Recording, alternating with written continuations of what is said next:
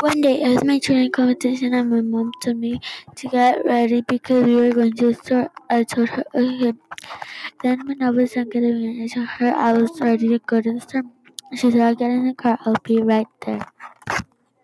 When I rushed to get the makeup, my sister came to me and she was saying to people they saw a little girl. They said yes. They said that they saw that little girl in the aisle of makeup, and then she went to the makeup. Then I told her, okay, I am all ready to go pay the makeup and then go home. She said, okay, we'll go pay. Only if you say promise not to run off again. I said, okay.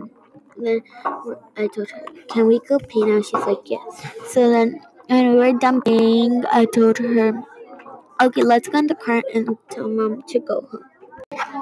When it was time to go to my competition, I left and then we won competition. So then we went to the